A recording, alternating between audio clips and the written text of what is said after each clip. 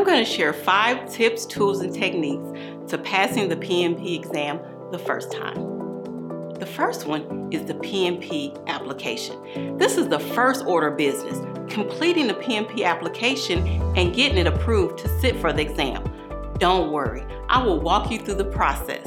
The process actually has changed as of July 2020. It's actually easier and more simplified.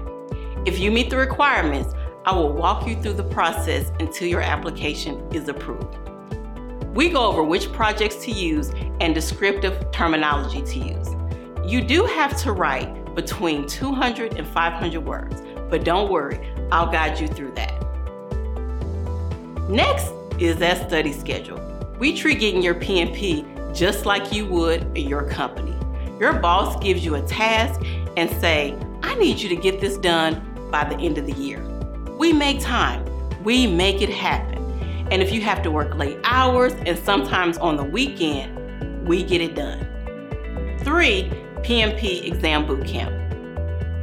In my boot camp, you will treat this the same, no different than you would your 9 to 5. We create a detailed study schedule with all the knowledge areas, chapter quizzes, full-length exams, and review. Your customized study schedule will be your blueprint to pass the PMP the first time.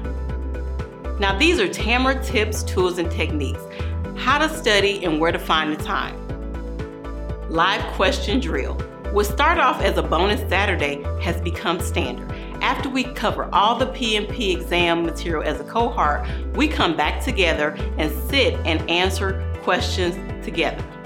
If you're ready to reap rewards and benefits of being PMP certified, register for my next PMP exam bootcamp. And remember, work hard, play harder.